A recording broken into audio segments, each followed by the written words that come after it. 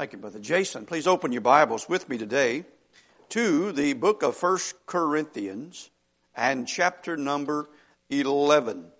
1 Corinthians chapter number 11.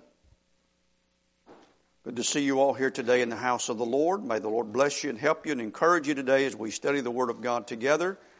I ask you to keep your Bibles open. We'll be looking at a few other passages of Scripture this morning together. Let me read a few verses here and preach from these passages this morning.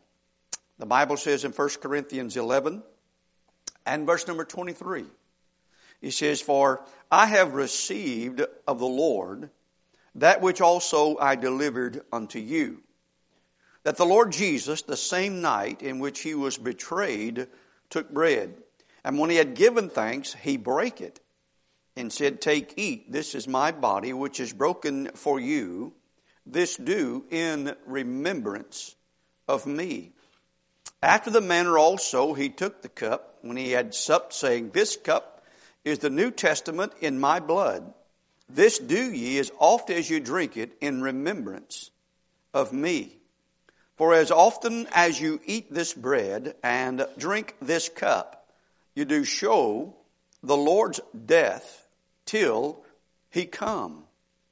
Wherefore, whosoever shall eat this bread and drink this cup of the Lord unworthily shall be guilty of the body and the blood of the Lord. But let a man examine himself, and so let him eat of that bread and drink of that cup." All right, let's go to the Lord in prayer. Father, I pray that you'll bless me today as I preach from your precious word. Help me, I pray, to honor you, your Son, and edify the saints. And I'll be very grateful. Lord, if you would use your humble servant, dear God, and I pray that you might be glorified. In Christ's holy name, amen. All right, I want to preach to you this morning for a few minutes on the greatest memorial of all time. You know, there are many historical memorials in the United States that represent the death of soldiers in ages past.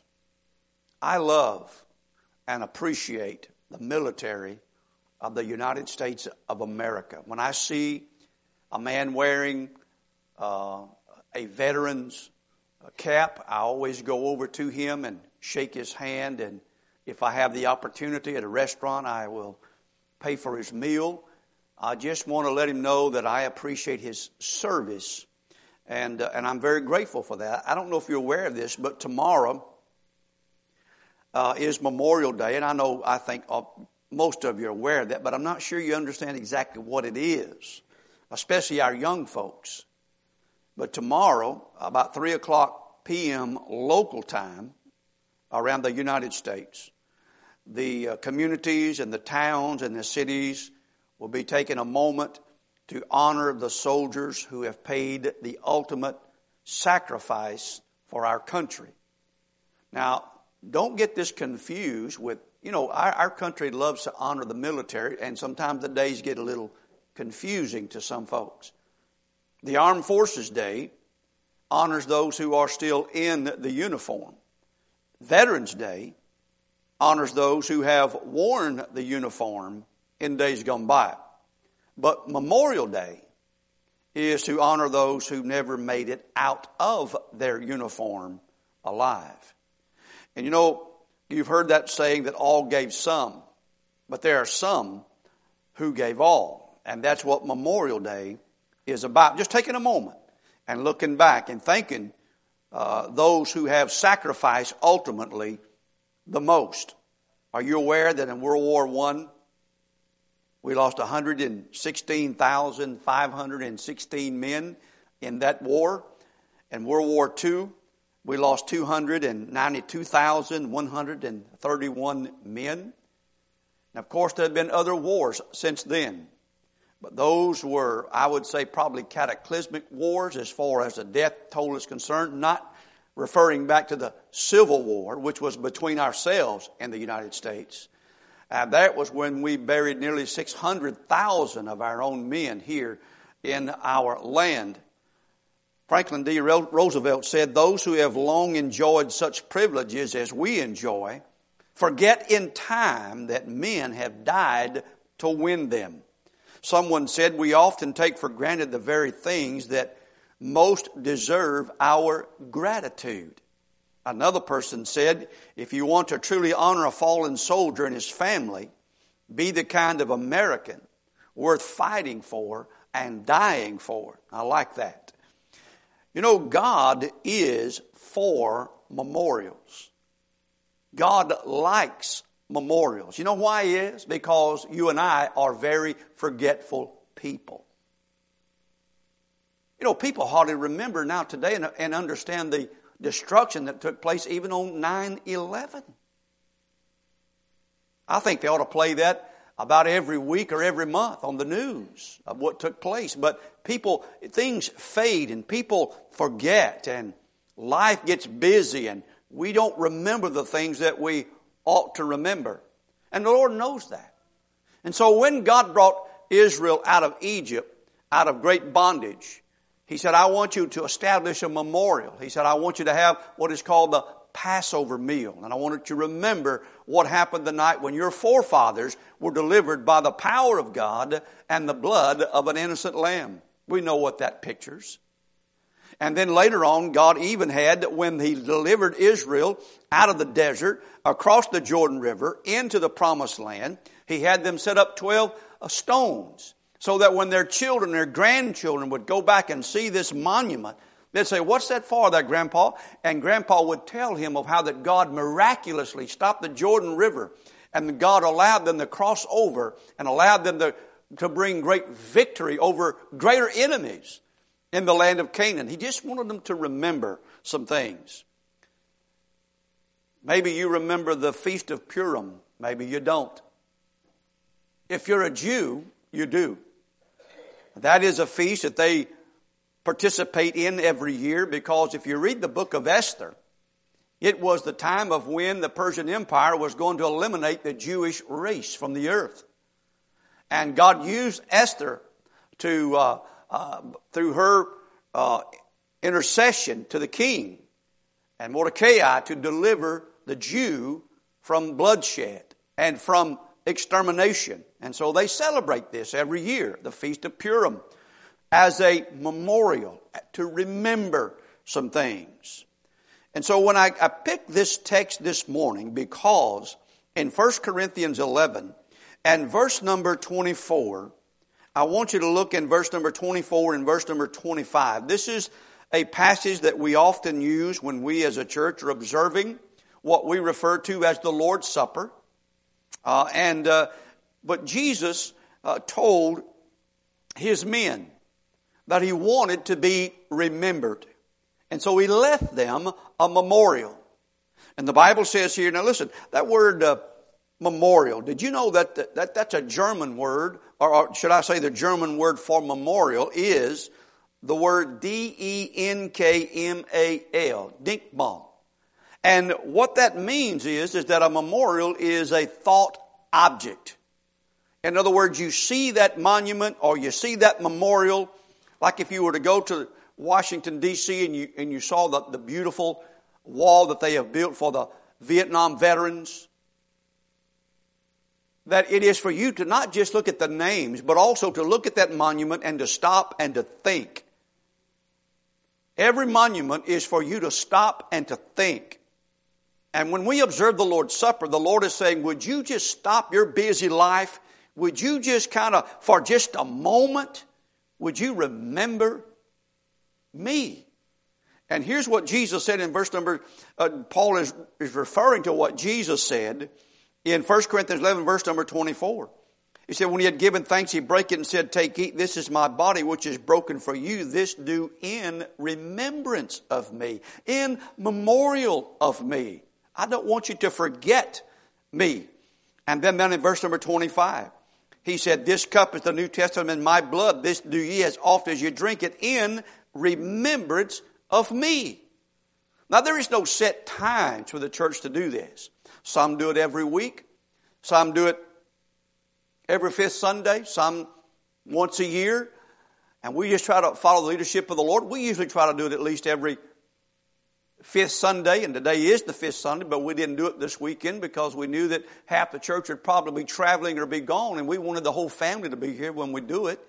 But I want you to notice here that this is the greatest memorial of all time.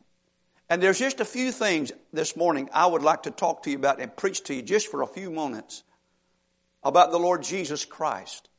And some things that I would like for you to remember about Him. And I think that they are in our text. First of all, I want you to remember His works. His works. Do you remember when Nicodemus came to Jesus one time by night, and he said to Jesus, he said, "We know thou art come from God." He said, "For no man can do these miracles except God be with him." The works of Jesus were works that no man has ever been able to match. The multitude of works that Jesus accomplished in His lifetime. Jesus answered the question of John the Baptist as men came to see him and said, our master, he was in prison and was having a low moment in his life. And so he sent his men back to Jesus and said, "Art thou he that should come, or should we look for another?" And Jesus answered John's men and said, "You tell John that the blind receive their sight, and the lame walk, and the lepers are cleansed, and the deaf hear, and the dead are raised up, and the poor have the gospel preached unto them." Have you read through the Gospels and saw how that multitudes would follow Jesus? Multitudes, thousands would follow Him everywhere that He went. And often does it say that Jesus healed every one of them. So there were thousands upon thousands of people that were touched by the hand and the works of the Lord Jesus Christ. No man has ever matched the works of Jesus. But can I say to you, turn with me, you got your hand right there in 1 Corinthians 11. Keep it there. Flip a few pages over to Romans chapter number 5 for me, please. And look at this. But the greatest work that the Lord Jesus Christ did was not in His healings and walking upon the water and causing the deaf to hear and the lepers to be cleansed. But when He was writing here, when Paul wrote this, he did not even mention those things. He mentioned one particular work of the Lord Jesus Christ. And I don't want you to forget it. In Romans chapter 5, look with me please in verse number 7 and in verse number 8. The Bible says let's go back up to verse 6. Is for when we were yet without strength, in due time, Christ died for who? The ungodly. Verse 7 says, for scarcely, meaning every once in a while, in certain situations, for a righteous man will one die. And he said, yet peradventure, for a good man, some would even dare to die. And I think Memorial Day reflects that truth. In July of 1918, during a battle in France, an 18-year-old young man, private by the name of Nicholas Palermo, made a decision of his own to save his fellow comrades at the cost of his own life. Indicated here in this passage that some men would do this. His squadron was pinned down, facing 3 Nazi machine gun teams. History says that he left the trench on his own, goes over the top toward the German machine guns. He wipes out the first of the machine guns, and under a hail of bullets, he goes on to the second gun, gets hit a couple of times, but takes it out, and then goes to the third one, does some damage, but is killed under a hail of bullets. And he did this to save his comrades. And every once in a while, you'll have a man who will give his life for the sake of others and his friends and his fellow soldiers. In the Iraq War, there was a young man who was only 19 years of age named Ross McGinnis. And he was in one of those Humvees. You know, he was up at the top where the machine gun is and where the turret is. And he had 4 guys in the Humvee below him. And one of the insurgents threw a hand grenade into the Humvee. And he personally had time to jump out of the Humvee, off of the top, and save himself. But instead of doing that, he fell back down through the turret and landed on his back on purpose on the hand grenade in order to save his 4 fellow soldiers. And so when you see here in verse number 7, for scarcely for a righteous man will one die. A soldier will do that. Yet peradventure for a good man some would even dare to die. Soldiers have done that to save their comrades. But in verse number 8, it implies the greatness of the work of the Lord Jesus Christ. The Bible says, but God commended His love toward us in that while we were yet sinners, Christ died for us. And look in verse 10. For if when we were enemies, we were reconciled to God by the death of His Son, much more being reconciled, we shall be saved by His life. In the text here, it says in verse 6, Christ died for the ungodly. Verse 8 says, while we were sinners. Verse number 10 says, while we were enemies. I can understand a soldier and his loyalty and his training dying for his fellow man. But I do not see any of these soldiers dying for the enemy. They were dying to take out the enemy.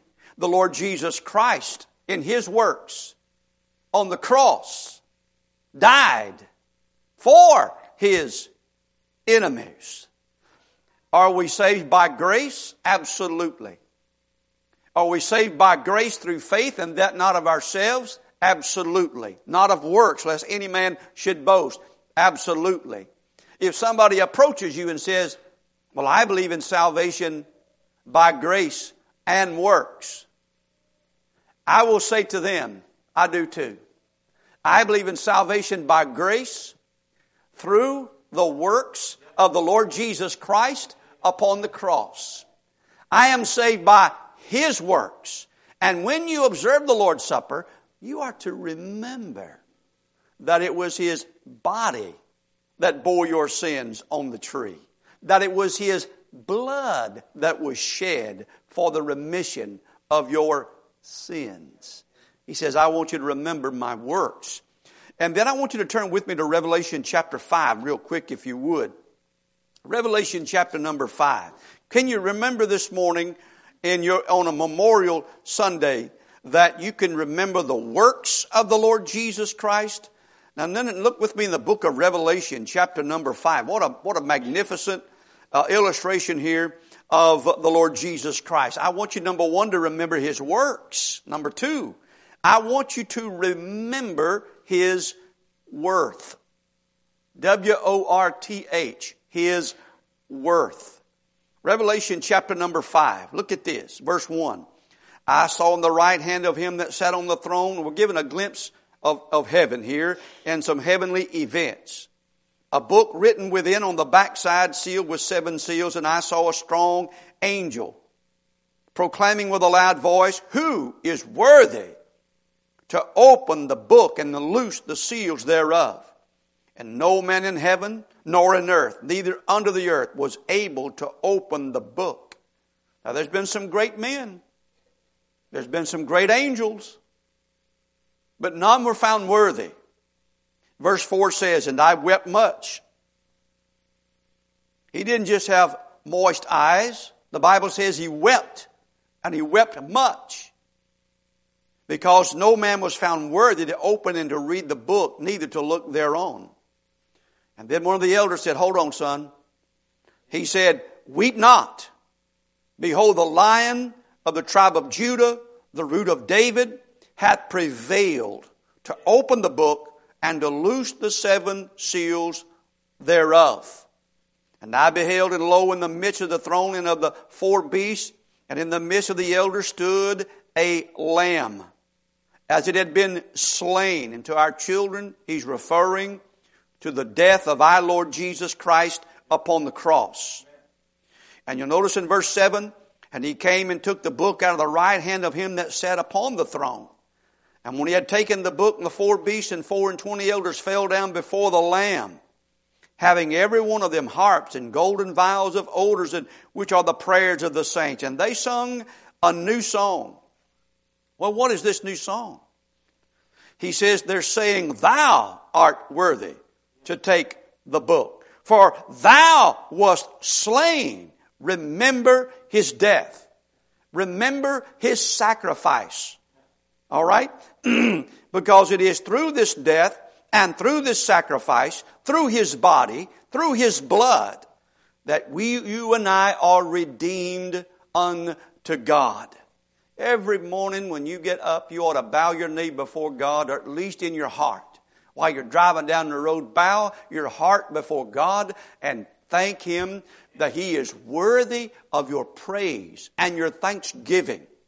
Do you understand? Because it is through his death that you are reconciled to God. It is through his blood that you are redeemed and forgiven of your transgressions, that you have been translated into the kingdom of God, and that you have been delivered from the power of darkness. You have been adopted into the family of God. You now have an inheritance that will never fade away. So you have a lot of blessings here, and he is worthy of your praise. Look in verse number 12. Now listen, if you don't like to sing, you're going to learn how to sing. And you're going to want to sing. I don't know why you don't want to sing now. You ought to be willing to sing unto the Lord. The music you listen to, the music that goes through your heart, matters to God. The Holy Ghost is either pleased with what you're doing or grieved by what you're doing. You don't need to be singing something like, if heaven ain't a lot like Dixie, I don't want to go. Because if you think that heaven's a lot like Dixie, you probably ain't going. Amen. The Bible says here in Revelation chapter 5, it says, look at this, in verse 11. I beheld and I heard the voice of many angels round about the throne and the beasts and the elders, and the number of them were 10,000 times 10,000, thousands of thousands. How many is that? Hey, that's more millions. It's more than that's here this morning, isn't it? Amen.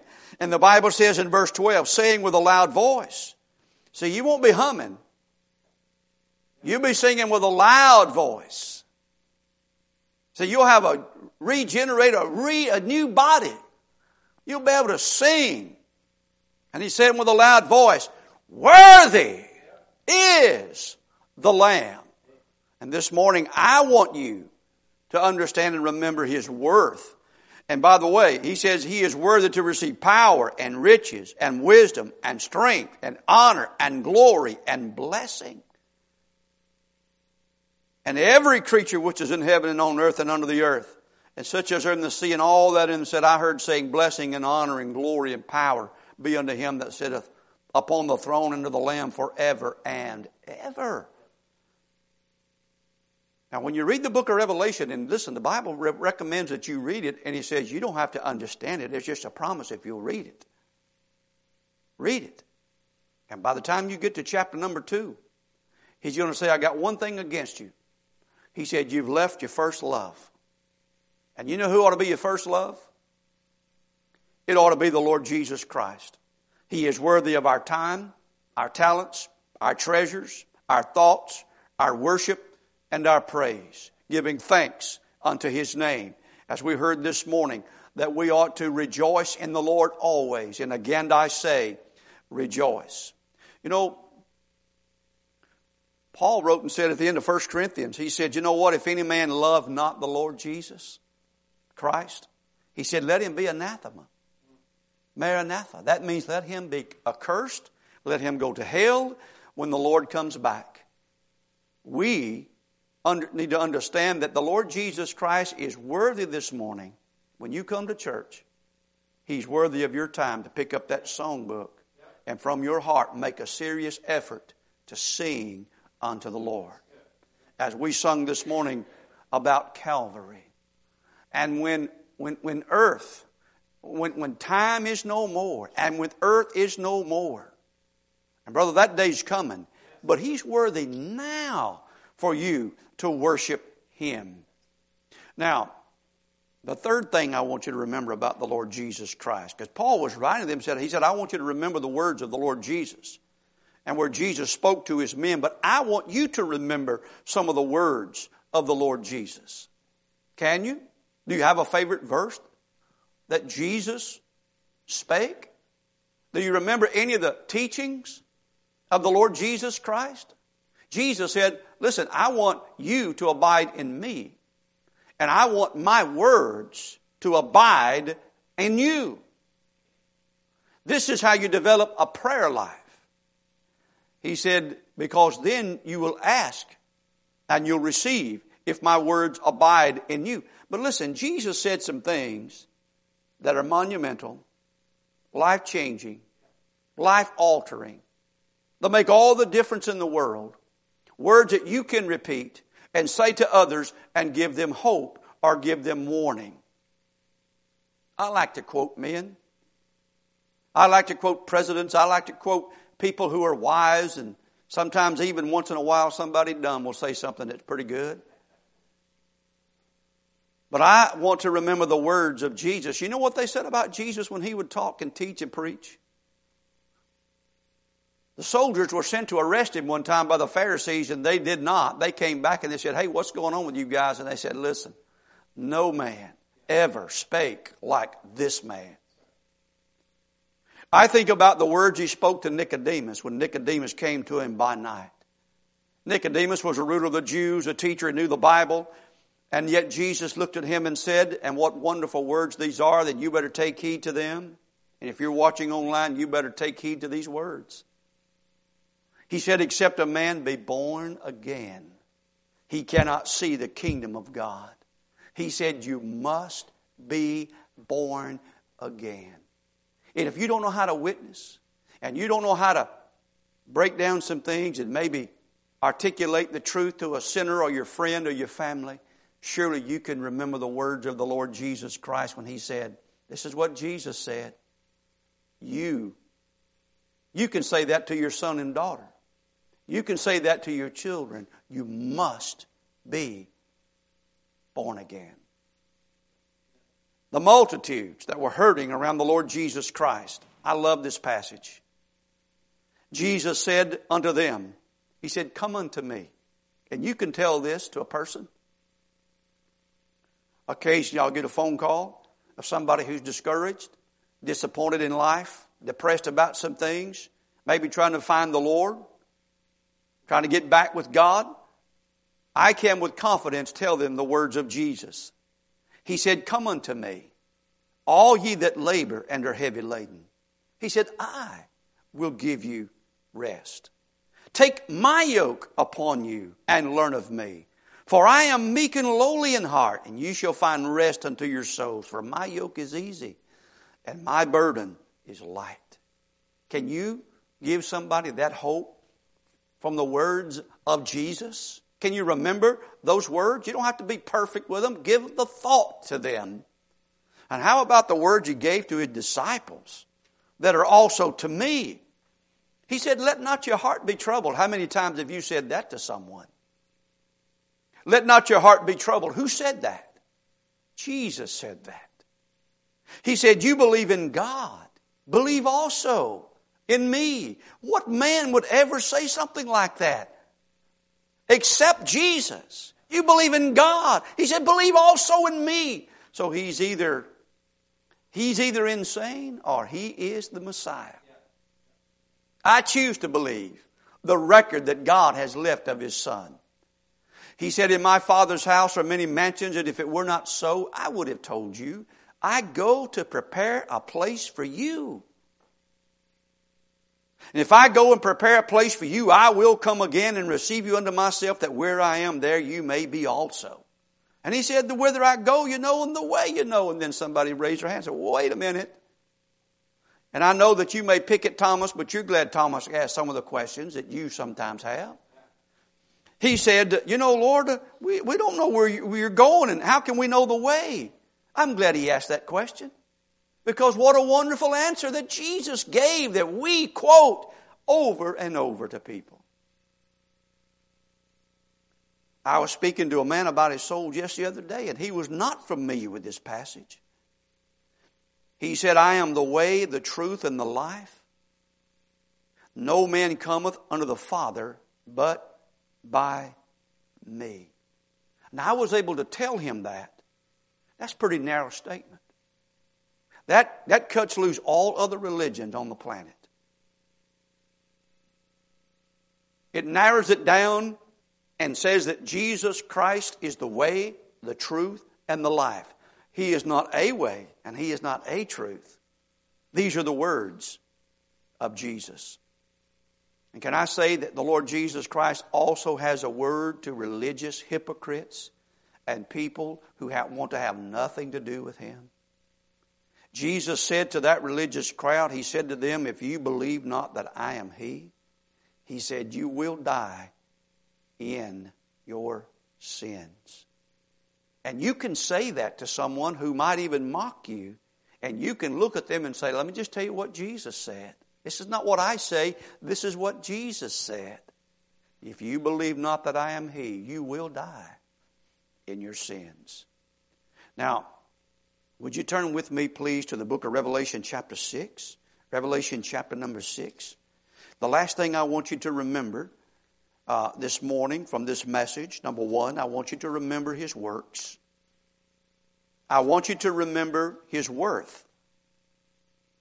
He is worth your praise and your worship. He is worth you participating in the Lord's Supper and remembering Him. He is worth you. Listen, you remember somebody's words. I don't know who you're listening to. I don't know if you're quoting Rush Limbaugh. I don't know if you're quoting Dave Ramsey. I don't know if you're quoting someone else, but you've been reading, listening, following someone, and you probably are quoting someone. How about if your lips were fitted to quote the words of the Lord Jesus Christ Himself? The words of Christ. His words have life, and they give life. Revelation 5, I want you to not only remember His works, His death upon the cross, His worth, and His words. But look in Revelation chapter 5, our last thought this morning. I want you to remember His wrath. And the reason I say that is because in the passage we read in 1 Corinthians, it says, as oft as you do this, you show the Lord's death till He comes. And right after he says that, he says, you need to examine yourself and judge yourself, lest you be condemned with the world. Indicating that when the Lord comes back, it will be a twofold impact. It will be to reward those who have trusted Him and believed upon Him and turned to Him in repentance and faith. And then to bring wrath and vengeance upon those who have chose to mock Him, to reject Him, to ridicule those who follow Him. Jude spoke about these. He said they would be murmurers, complainers, speak hard speeches, and have ungodly lust.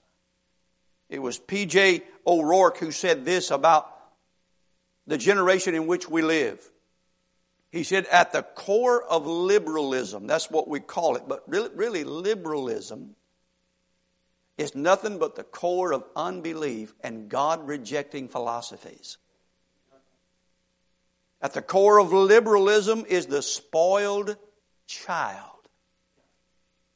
Miserable, as all spoiled children are, unsatisfied, demanding, ill-disciplined, despotic, and useless. Liberalism is a philosophy of sniveling brats.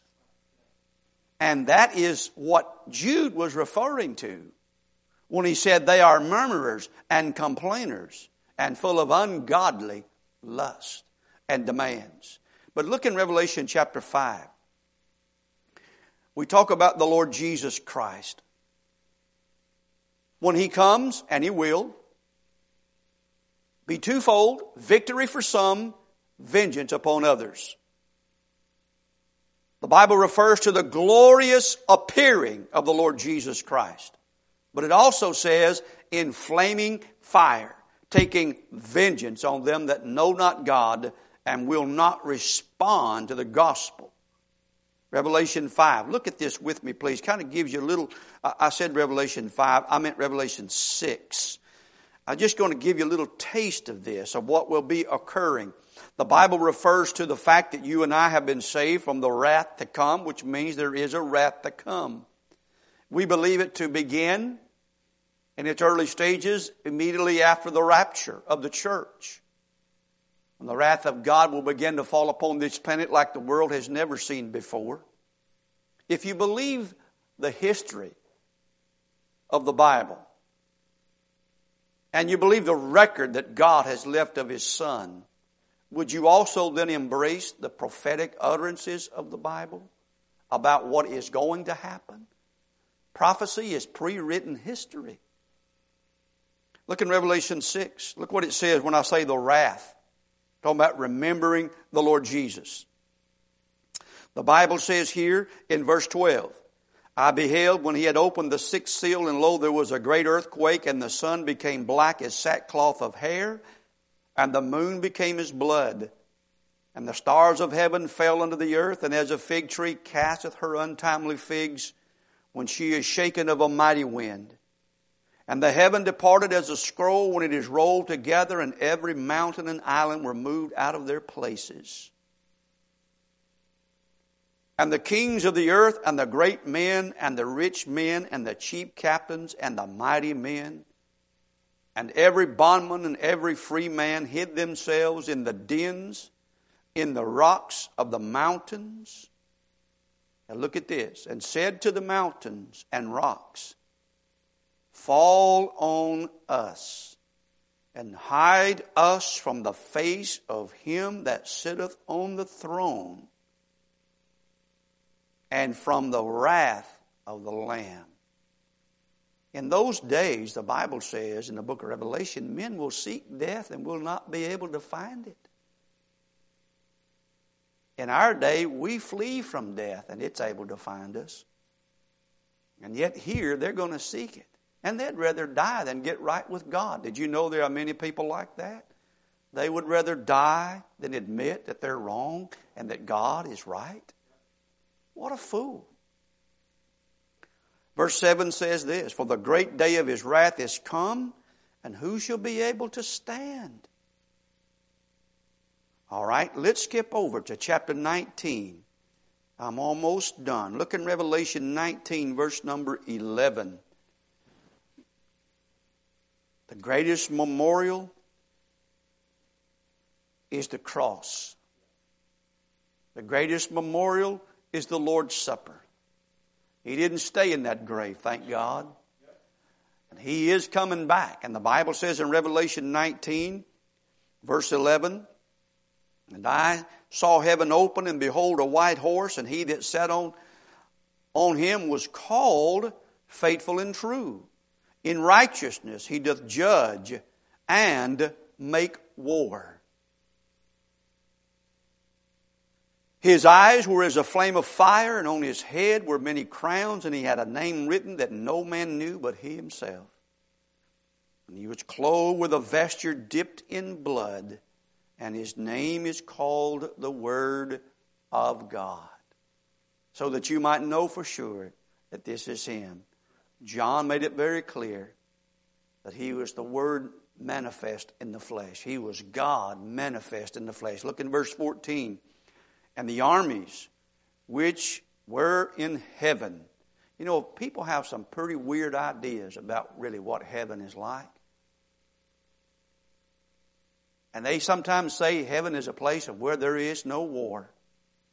And yet, why would you have armies in heaven if there is no war? And the Bible says that God is a man of war. It says that armies which were in heaven followed him upon white horses, clothed in fine linen, white and clean. That will be us. And out of his mouth goeth a sharp sword, that with it he should smite the nations, and he shall rule them with a rod of iron, and he treadeth the winepress of the fierceness and wrath of Almighty God. And he hath on his vesture and on his thigh a name written, the King of Kings and the Lord of Lords. The next verses are going to indicate that there will be such a great battle and so much bloodshed, bridle deep to a horse. Jesus referred to a place where the birds would come together and eat the flesh of kings and famous men. The battle of Armageddon. And here you see the wrath of God being poured out upon the earth. And listen to me, God is a righteous God. He is good. He is kind. He is gentle. He is gracious. He is long-suffering. He is willing to save those who are willing to come to Him. And it is the righteous judgment of God that you see here. Not someone who just got up on the wrong side of the bed and is mad at everybody. But He has given man opportunity after opportunity. Can I say to you this morning, go back to me at our text and let's read it and let's go to the house, all right? Look with me at 1 Corinthians 13. Look at this, what he says right here. And Paul is referring to 1 Corinthians chapter 11. Would you turn there? 1 Corinthians 11. Let's read these verses again and let's consider the truth of them. This memorial, when you say that you look at a memorial, okay, you're to take a minute, stop, think about the significance of that memorial. When you observe the Lord's Supper, the bread and the fruit of the vine, one represents His body, the other one represents His blood. The body, the Bible says in verse 24, was broken for you and me. He said, do this in remembrance of me. Think about it. Verse 25, He said, this cup is the New Testament in my blood. This do ye as oft as you drink it in remembrance of me. And as often as you eat this bread, verse 26, and drink this cup, you do show the Lord's death. That, my friend, is a memorial till He come. And in our passage, here's what He asks you to do. What is the result of this message this morning? Well, number one, you are to take a backward look at the cross. You are to take a forward look at the coming of the Lord Jesus Christ, verse number 26, till He come. And you are to take an inward look at your heart. That's why He says in verse number 28, but let a man examine himself. 2 Corinthians 13:5 says, examine yourself to see whether or not you are in the faith, lest you be reprobates. We are to examine ourselves. And so I hope tomorrow that sometime during the day that you'll gather your family around and bow your head and thank the Lord for the sacrifices that were made for the freedom and liberties that we still have as an American. But I pray also along with that prayer, that in that prayer that you would thank your Heavenly Father for sending His only begotten Son into this world to become the propitiation for your sins and for mine, and for raising Him up from the dead, that sinners like you and I could be reconciled to a holy God, that through His works on the cross, sinners like you and me can be justified in the eyes of God, and that we can thank Him for opening our eyes and showing us that we are sinners, that Jesus is the Savior, and that we now have eternal life because of Him, and that we can look forward to Him coming and not fear His wrath that is to come upon this planet. You have been saved by the grace of God and are safe by the grace of God. And you ought to thank Him tomorrow with your family It's more than about hot dogs or hamburgers and boating and fishing and camping and eating and fellowshipping. Thank God for all those freedoms and liberties. But I pray that you take a sober moment and look at that son and that daughter, your children, your grandchildren, and say, hey, let's don't just remember the soldiers today that died for us, but let's remember the Savior who died for us. Amen? And all God's people said, amen.